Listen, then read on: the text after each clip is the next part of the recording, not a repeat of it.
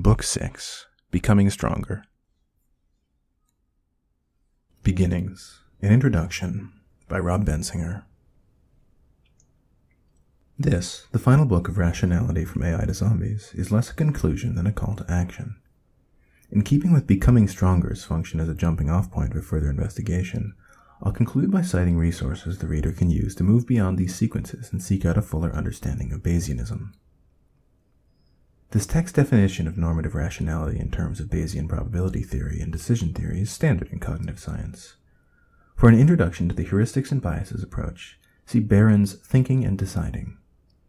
For a more general introduction to the field, see the Oxford Handbook of Thinking and Reasoning. The arguments made in these pages about the philosophy of rationality are more controversial. Yudkowsky argues, for example, that a rational agent should one-box in Newcomb's problem, a minority position among working decision theorists. See Holt for a non-technical description of Newcomb's problem. Gary Drescher's Good and Real independently comes to many of the same conclusions as Yudkowsky on philosophy of science and decision theory. As such, it serves as an excellent book-length treatment of the core philosophical content of rationality from AI to Zombies.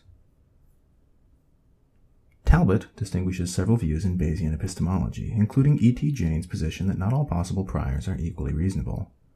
Like Jaynes, Yudkowsky is interested in supplementing the Bayesian optimality criterion for belief revision with an optimality criterion for priors. This aligns Yudkowsky with researchers who hope to better understand general-purpose AI via an improved theory of ideal reasoning, such as Marcus Hutter. For a broader discussion of philosophical efforts to naturalize theories of knowledge, see Feldman. Bayesianism is often contrasted with frequentism. Some frequentists criticize Bayesians for treating probabilities as subjective states of belief, rather than as objective frequencies of events. Krischk and Yudkowsky have replied that frequentism is even more subjective than Bayesianism, because frequentism's probability assignments depend on the intentions of the experimenter.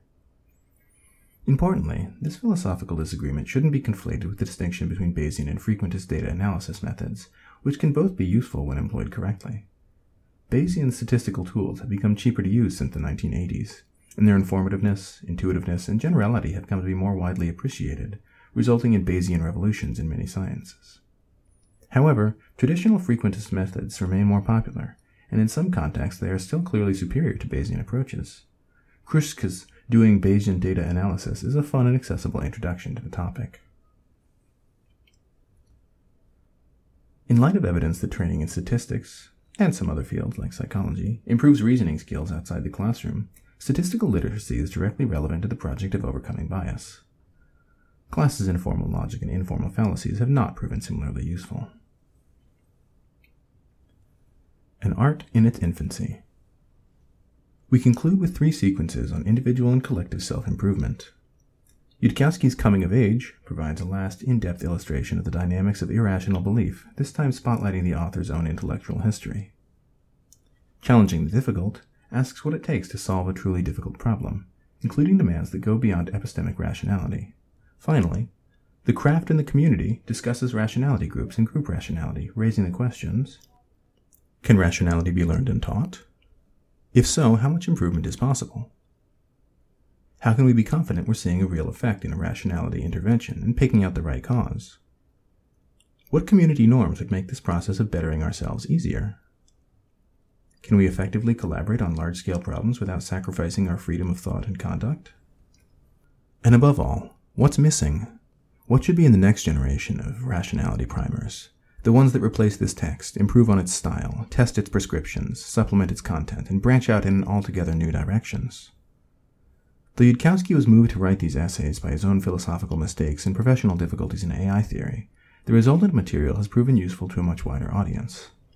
The original blog posts inspired the growth of Less Wrong, a community of intellectuals and life hackers with shared interests in cognitive science, computer science, and philosophy.